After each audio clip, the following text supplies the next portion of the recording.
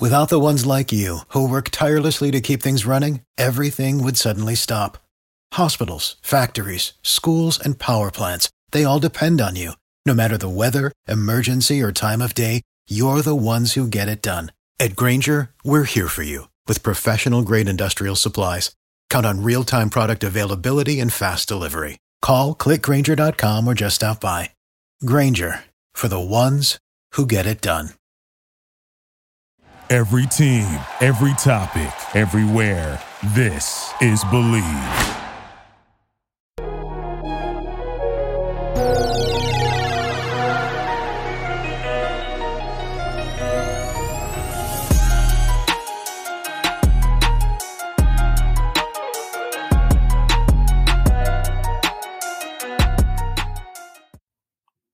Welcome back to another episode of Believe in Guardians. Since the last time we spoke, the Guardians has been much of the same. They've only won 2 games in the past week. So a lot of back and forth and a lot of disappointment out of this team so far. They haven't won a series in the past 2 weeks, that Angel series, and that was a difficult thing to do. And then we have the disappointment from last weekend being swept by the Mets through 3 games, including the doubleheader on Sunday. So that was fantastic. But this week, I'm joined by Matt Milner from Waiting for Next Year. I asked him to kind of play general manager and see what are some moves that he thinks will help this team right now. They're 7 games under 500, 4.5 games back in the division. It's a weak division, so it's still definitely up for the grabs, especially going into June. Do we trade Shane Bieber? Is that a move that he'd make? If we do trade Bieber, is it this year? Is it after the season? Is it sometime next season before he's a free agent? And there's been a lot of talk about firing Tito over the past couple of days with the disappointment of this team so far. So I get his thoughts on that and whether or not that would be a viable option. And what does that look like for the winningest manager in team history? But without further ado, we're going to get into it. Here, welcoming Matt Milner from Waiting for Next Year to the show. Before we get started, how are you doing? Oh, that's going good. It would be better if the Guardians were playing better, but, other than that, fine. Yeah, I know. I was going to say, so, you write for Waiting for Next Year, and I feel like that's kind of like the main mantra for Cleveland sports fans for the past, 5 decades, minus 2016, of course. But every year is always something new, and just the expectations from going into this year from last year did us no favors, and here we are with a losing record. Yeah, 21-28. Nobody envisioned that. Even if some people thought regression was going to happen to an extent, they did not think it would be 7 out of 9 losses in the past week and a half. That nobody expected that. Right. Yeah. So I'm looking here at the schedule. They're 8-13 so far in May. We got another couple games to go. But you talk about the record 21-28. They haven't been 7 games under 500 since 2015. Which, is a long time. There hasn't been much losing, if any, under, Tito. So what are your thoughts on that? Because the team is just not hitting. When you think they're going to turn the corner, they just still haven't. Yeah, it's tough. It's a tough watch. It feels like you're watching just it's the most sleep-inducing baseball you'll ever see. Because literally, they're 30th in offense. They're 30th in slugging, 29th in OPS. They're literally in the bottom of every statistical category offensively. It's been that bad. Yeah, you talk about the OPS is 637, which is worse in the majors going into today. And of course, from last year, there wasn't a whole lot of, we don't hit home runs. We get on base, we steal bases, kind of play small ball. And I feel like, you talk about that boring brand of baseball. I feel like that doesn't help with this year because not only are they not hitting, there's not much to get excited about as well because they're not hitting the balls over the fence. They're not, doing things that gets the fans into it. And then they lose in spectacular fashion in the end. Yeah, with last year at least, they were at least stringing together hits. They were kind of providing an exciting brand of baseball that was unconventional. That worked for them. And now what's happening is that that brand of baseball is starting to backfire on them because they're not stringing together hits. They're not able to get on base, which isn't able for them to steal bases, create chaos like they want to. And right now it's just a lot of things have just completely like fallen off a cliff for him right now. Yeah, you talk about falling off a cliff. There's a couple guys we're going to get into that compared to last year just haven't produced like much of the lineup, of course. But, guys like Ahmed Rosario, Andres Jimenez has been kind of underwhelming. Josh Bell was a free agent signing who we expected to provide some pop in the middle of the lineup. It's just not done that. His slugging, I don't have the numbers in front of me, but it's underwhelming regardless. It's not doing much for the middle of the lineup. Yeah, I think his slugging, like for Josh Bell, is comparable to Stephen Kwan. Like Stephen Kwan, I mean, he'll hit you a double here and there, but you do not want that to be Josh Bell, who you signed for $16 million, and then has a player option who can like opt into if the season isn't going well for him. So it's another problem stacking on top of itself that he's not hitting for any power. And the only reason he looks sort of respectable WRC plus wise at a 98 is because he draws a bunch of walks. He's like top 5 in walks, but you're not paying $16 million for a guy that's top 5 in walks. You know what I mean? Right. Yeah. And you say that weighted runs created is 98. That's still, 2% worse than the average major league hitter. And you're not paying him to be average. You're hoping that he provides some protection for Naylor and Ramirez, and he just hasn't done that yet, which is unfortunate. Yep. And like with the first guy you were talking about with Rosario, that has been also another thing. They probably were hoping that if he was hitting towards his like career norms, which is like around a league average hitter, around a guy that will like do a good, decent job as like the 2-hole hitter, it seems like he hasn't been able to get going the way they want to. Even if things don't get better, they could at least get some decent trade value out of him from Ahmed, because now it might come down to a decision where they might just cut bait or they bench him and just say, hey, Brian Rocchio, you want to step in? Because our guy right now is not doing it. Yeah. Do you think there's any trade value? Because you're talking about one of the guys that's been underperforming. Last year, he was hitting well over 300 into May. And you would think that would happen this year. It's almost June now. And like we said, that the corner just hasn't been turned yet. So, I mean, do you think there's any trade value? Because right now I don't see it. With Ahmed Rosario, there's not much. And I think there wasn't much going into the offseason before the season started. So now whatever that was is basically cratered to basically very little value.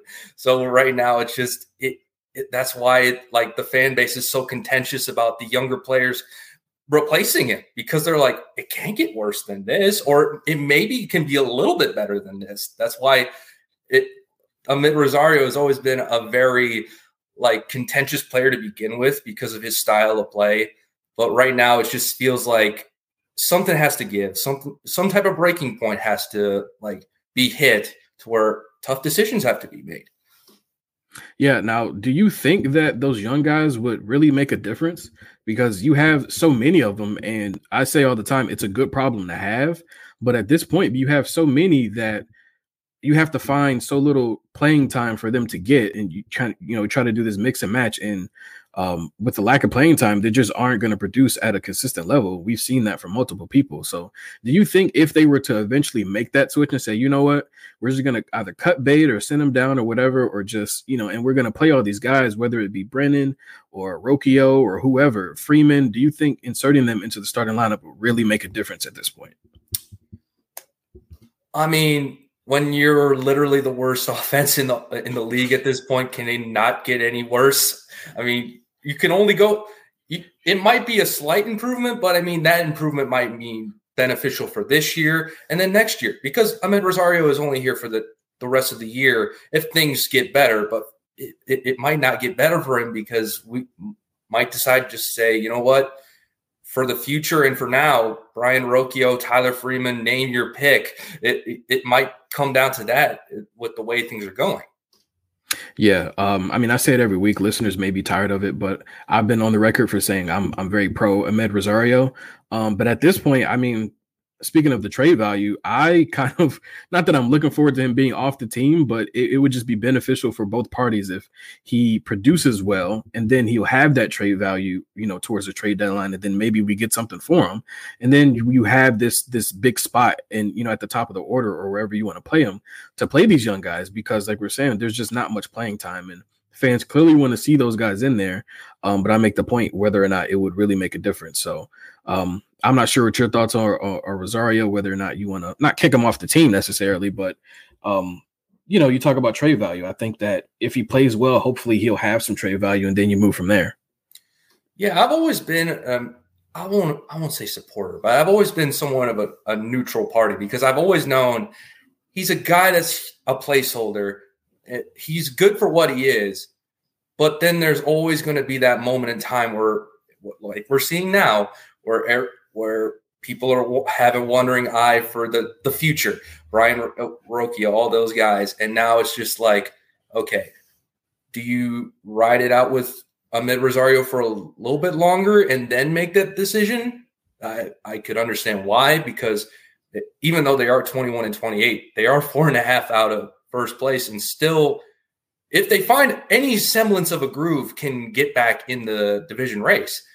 But that's also where it's like the patience has to be very thin inside too, to where it's like, okay, we got to figure out something at some point. If it doesn't happen now, we got to change. That's why this is such a hard decision, because you want to balance his trade value, but you don't want to crater it to where you're just cutting him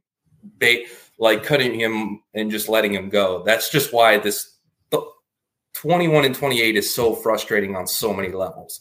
Yeah. So I see you're wearing a Guardians cap, but I'm going to ask you to switch it out for a general manager's hat really quickly. Oh, yeah. So if anything that you think could improve this club right now, sitting 4.5 back from first place, sitting 7 games under 500, it's about to be June. The weather's warming up. We're hoping those bats warm up. What is the first move that you would make, whether it is a demotion, a promotion, a trade, a release? What is your first move, do you think, that improves this ball club going forward? I would say at bare minimum, I would want catcher to be switched out with Bo Naylor. At least, yeah, like Mike Zunino DFA'd, and then Bo Naylor gets the majority of the catching reps. You can keep Cam Gallagher as the backup. It seems like the guys love him, Shane Bieber especially, because he's been catching almost most of his starts. But I would say Bo Naylor to start out, and then if things get worse, Brian Rocchio will come up, or Tyler Freeman will step in for just to take away some at bats. But that's just my first couple of moves. Mm-hmm. Now, what do you think? To you, what's your ideal lineup if you're the manager? Say, who are you putting out there as your 8 fielders, and where are they batting in the lineup?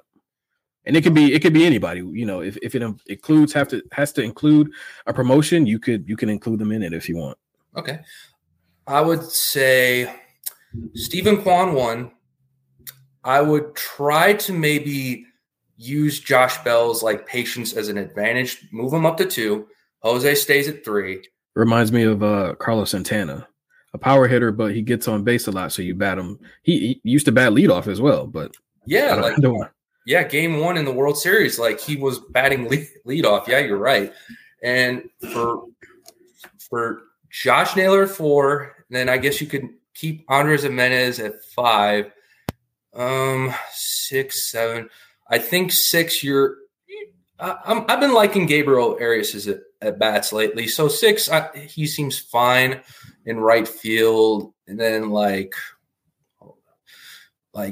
Straw, and then Bo Naylor can be the 8 and 9 hitters, in that general area. That would be the 1 through 9 for me. Was I missing anybody? I don't think so. I think you got everybody. But I want to touch on Jimenez. Are you keeping him at second base, or are you going to slide him over to shortstop? Okay. If it's say Tyler Freeman is the one taking it, I would say he moves over to shortstop. If it's Brian Rocchio, he could stay where he is. Because Tyler Freeman, he's never had that strong of an arm. So I think second base makes the most sense for him. But with Brian Rocchio, as we saw in the Chicago series 1 or 2 weeks ago, he could field anywhere. And you just keep him at shortstop and Andres at second base, and the defense is significantly better just because of that. Yeah, I agree. You're talking on Arias, and I was reading The Athletic. I forget the article earlier today, and we're talking about, can this offense get any worse? And it was a subject that if you put Arias at shortstop, yeah, it'll definitely be an improvement defensively. But like we were talking earlier, there's one of those guys that just simply doesn't get enough playing time. Do you think like his bat will come around? Because I think there's pops, in his bat, and there's things that he shows that are positive. Mm-hmm. But do you think he could do that on a consistent basis to where he's an everyday player? I think we're seeing signs of that. I'm not completely sure if he's an everyday player, but I think there is at least some glimmer of hope to where it's like, hey, just ride it out. Maybe figure it out that way. Because he's been playing right field. Even though he's not a right fielder, that just shows you how many middle infielders we have. Mm-hmm. We're just making it up as we go with these guys. And so, yeah, he's playing right field. And for the last week and a half or so, I think he's hitting like 250 with a 320 on base with like a 400 slugging. And it's like, respectable numbers. Yeah, there's a little something. So, like I would say if he keeps playing every day, maybe we might find something with him. That's why I'm like, maybe if he plays shortstop, maybe it helps. I just want him to keep playing like how he is right now. We're either playing right field, playing at shortstop, first base, whatever. He's kind of been playing everywhere so far this year. Yeah. I love his arm at shortstop, but with him playing everywhere, I think that will increase his value, not even necessarily to trade him, but just in general that, if he does turn out, his offense turns around, then, you can put him quite literally anywhere, whether it be first base, a shortstop, maybe you slide him to second, who knows? It gives Jose Ramirez an off day at third. And obviously we've seen him in right field as well. I made the comparison on a previous episode with Lonnie Chisenhall, who came up as a third baseman and made a pretty good conversion to right field, I thought, and somebody who overall I think has been pretty underrated during his tenure in Cleveland, but that's a different story for a different day. But yeah, that comparison, that moving from third base to right field, even Nolan Jones, who we just traded during the offseason, somebody who I would have liked to see on the team, but maybe it was for the better good of the team, just because you have so many prospects that you have to see what they're about in the major league level. And we keep saying it every day, there's just not enough playing time. That was my little ramble. I didn't plan on going that far, but just saying, I do think his value can be increased with him playing everywhere defensively. I do want to move to pitching really quickly. Topic of interest pretty much all year, the past year and a half, Shane Bieber. Consistently has been probably the best pitcher on the team so far. Do you think he remains with the team through the end of this year? And if not, when do you think he gets traded? Or would you trade him in general, whether it be this year or next year?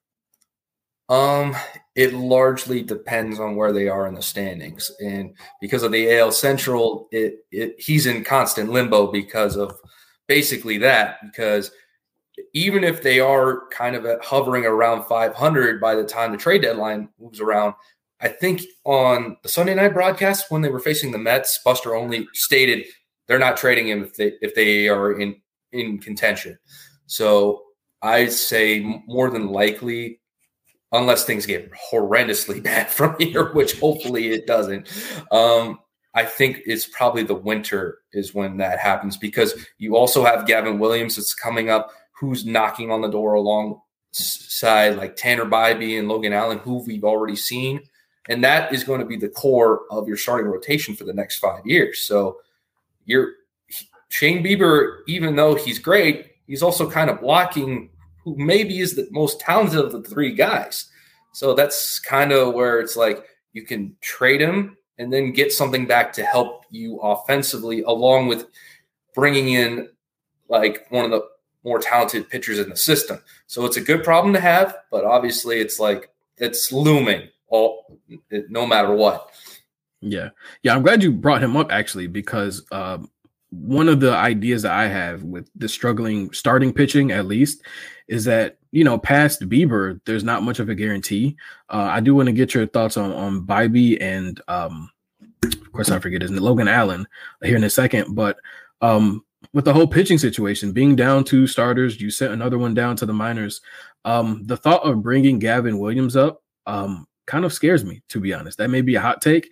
And it's because if you're going to have 3 rookies in the rotation, you don't want to overwork them, especially their rookie year. There's been a ton of evidence that, overworking guys young in their career doesn't turn out as well as they get older. So do you think that the trio of Allen, Williams, and Bybee are somewhere in the rotation next year? I would say all 3 are probably going to be there next year. But for now, I think at least 2 of them are going to be. And the good thing is with like Savali and McKenzie coming back, the idea of a 6-man rotation probably makes sense because you are limiting their workload. So they're able to still pitch, but they're not pitching as much as like that would overwork them essentially. So a 6-man rotation probably is what makes sense for this season. But then once you figure out the Shane Bieber situation, then you can just go back to a traditional 5-man rotation. Yeah, I'm glad you brought that up because I don't think I've ever said it publicly, but I do like the idea of a 6-man rotation because then it'll at least, limit those starts that they have and hopefully protect their arms. But what are your thoughts on Bybee and Logan Allen so far this season? Very impressive. Like it just amazes me. And I don't think we talk about it enough. Like, I think it's just taken so much for granted in the Guardians fandom, how well the Guardians are able to develop these pitchers. Like Logan Allen looks like a veteran. He's only been in the big leagues for about 5-6 starts. And then Tanner Bybee, he's only been a pro for about a year and a half. And now he's in the big leagues. It's just been remarkable to see the future essentially show itself, and they're already ready to perform in a moment's notice. It's been incredible. Mm-hmm. Now, what are your thoughts on the pitching overall? Because I do have a couple stats here. The starting pitching, their 4.22 ERA is 13th best in the majors, which is middle of the pack. And the bullpen, they seem overworked, but their 3.27 ERA is 5th best. But they also have the most save opportunities and the most blown saves out of any major league team as well.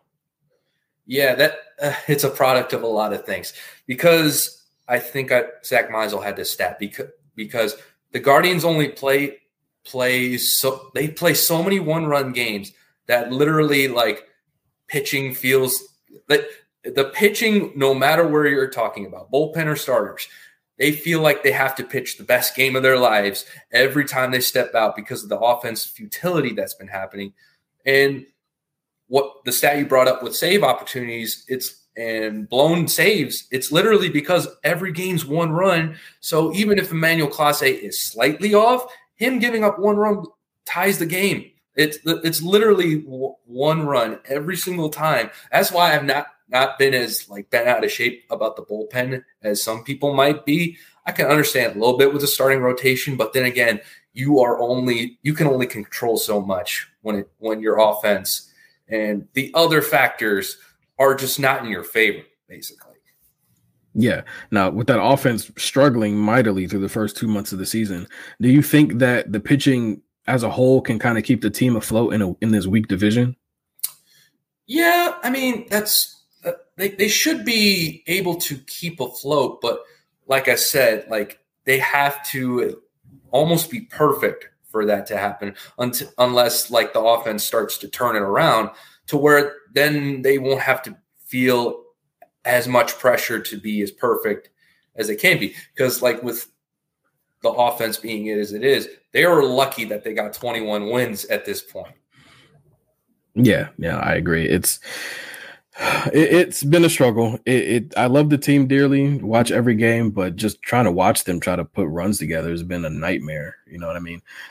And with that, there has been some fans that have called for the firing of Terry Francona.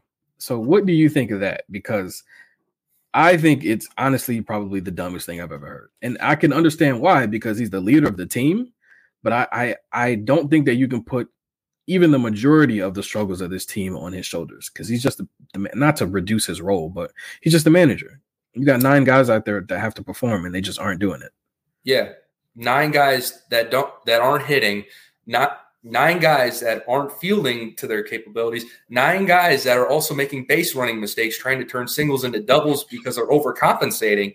Like, yeah, some things could fall into the manager, like Logan Allen maybe pitched a little too long against Chicago. I mean, yeah, that'll happen. It's regular season ball. It happens. But Karinchak against the Mets. That one was just like Henches just backed them into a corner, and there was nowhere they could turn to. So the guy that can strike everybody out is also the same guy that can blow up in your face. So like it's that's why this whole season has been frustrating in a nutshell, because everything has gone wrong at some point or another in different facets of the team. Like literally, that's why we are where we are right now. Yeah. So it doesn't seem like you're on that boat, is what it sounds like. Oh no, definitely not. Okay, all right, that's good. That's good. So yeah, you mentioned Savali and McKenzie earlier. They're making their rehab starts down in the minors. As of right now, I don't think there's a hard timetable for them to return. But once they do return, what are your kind of expectations once they get back?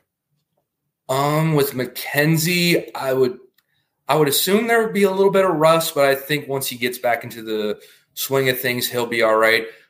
I think with Savali, it's just like, because it's been a thing for the last however many years, you don't know when an injury is going to pop up. Because last year, an injury popped up, it seemed like every 1 or 2 starts. And the same thing started with this year. He only got 2 starts in, and then he was out for a month. And so that's kind of where I'm at. Like, he's a good pitcher. He's definitely valuable when he's healthy, but right now it's just – that's why the 6-man rotation probably makes sense, because he can maybe stay healthy that way, so it doesn't put as much of a workload on him as it is for the rookies. Yeah. Do you think that, whether it be the team or fans in general, do you think there'll be a lot of pressure on their shoulders, seeing as they went down either before the season or so early in the season, that knowing that we haven't had our rotation fully healthy since the start of the season, do you think there'll be a lot of pressure on their shoulders and how that could negatively affect their performance? I don't know if it's as much about them as it is the hitting right now. The pitching, I think, will be fine for the majority of the year. It's just how do you get these guys going offensively is going to be my main concern for the rest of the season. Pitching-wise, I think they'll be all right. That's good. So, yeah, 7 games under 500, 4.5 games back in the division. What are your expectations for the season in general? Have they changed since the start of the season? Are they the same? What's your kind of outlook as the team not only goes into the trade deadline, but into the fall as well, with the postseason around the corner? I'll say my expectations are slightly down right now, but I still have the same in the aspect of they're still in it. They're probably going to still be in it until they're not. So for me, it's like, as long as they kind of stay afloat somewhat, they'll be in it. And then once the trade deadline rolls around and you figure out where they are in the standings, then you can maybe try to like overhaul some things if need be, or like trade pieces away if things do get worse from here. So that's kind of where I'm at. I think they can still compete for the division, but right now it's just like they might not be like World Series contenders, at least at the moment. Things can change, obviously, but right now it's just not looking great. Yeah, trade deadline still 2 months away. For me, I don't think that it's ever too early to start thinking about the trade deadline. So with that being said, do you think that there will be buyers or sellers at the trade deadline? And do you think that they'll finish with a winning record? I still think they'll be around 500 at the minimum, just because they've always had a habit of getting better in the second half. So it'll always make things interesting. In terms of the buyer or seller conversation, I could see a scenario where in 2019 where they made all these different moves where they traded Trevor Bauer and it ended up being Franmil Reyes. And then they also made a couple moves. It was Franmil Reyes and also getting Yasiel Puig to help for the postseason push that year. So they could also sell and buy at the same time, trying to fix a problem while also doing what they usually do is aiming for preparing for the future but also competing now. Kind of killing two birds with one stone, kind of.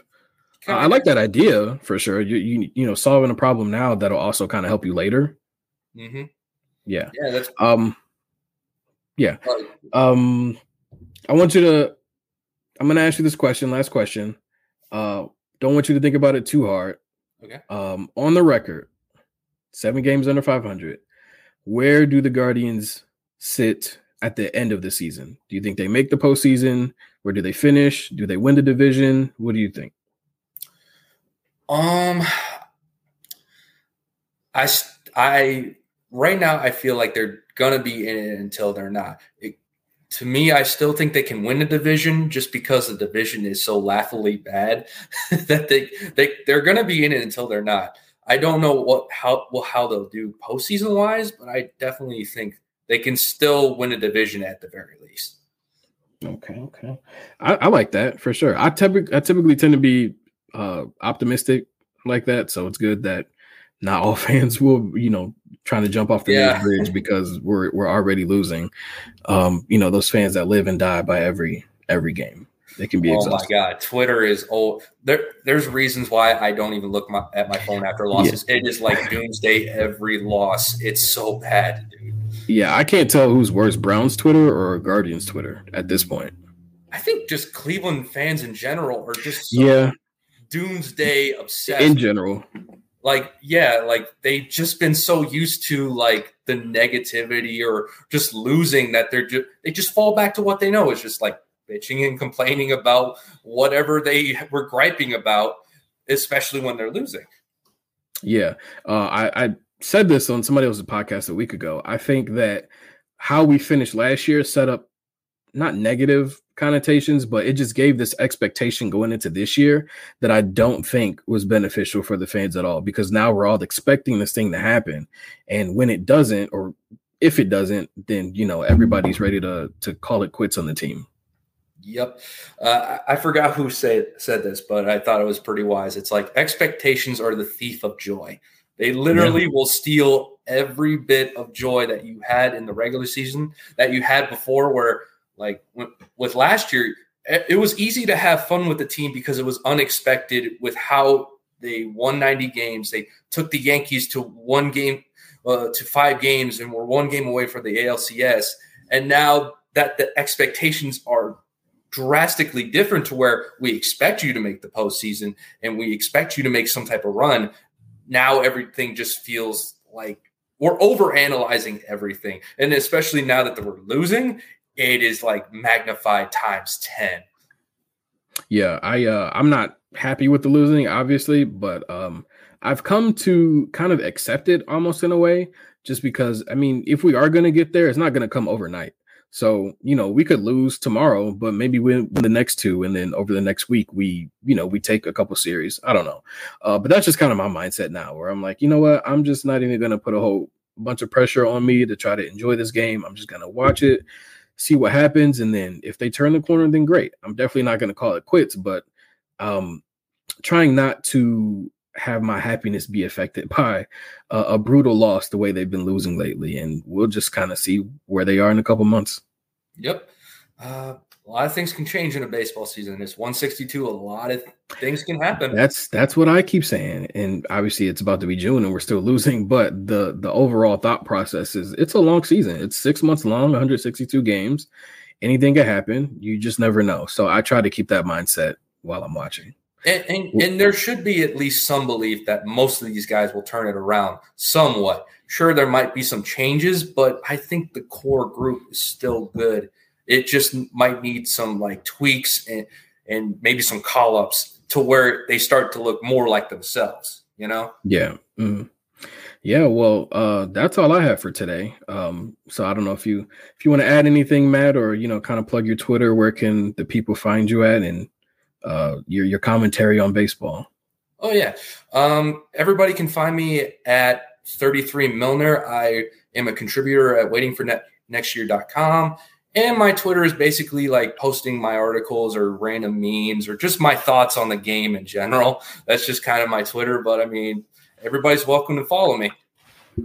That's right. So everybody, if you're listening, go follow Matt. There's a bunch of Cleveland Guardians content creators out there, but I always say there's enough room for all of us. So make sure you go follow Matt. Make sure you go follow Waiting for Next Year. But I want to thank you for hopping on. It's been a couple weeks in the making, but we finally got it done. Greatly appreciate you hopping on. So for Matt Milner, Samari McPherson, and thank you for tuning in to another episode of Believe in Guardians.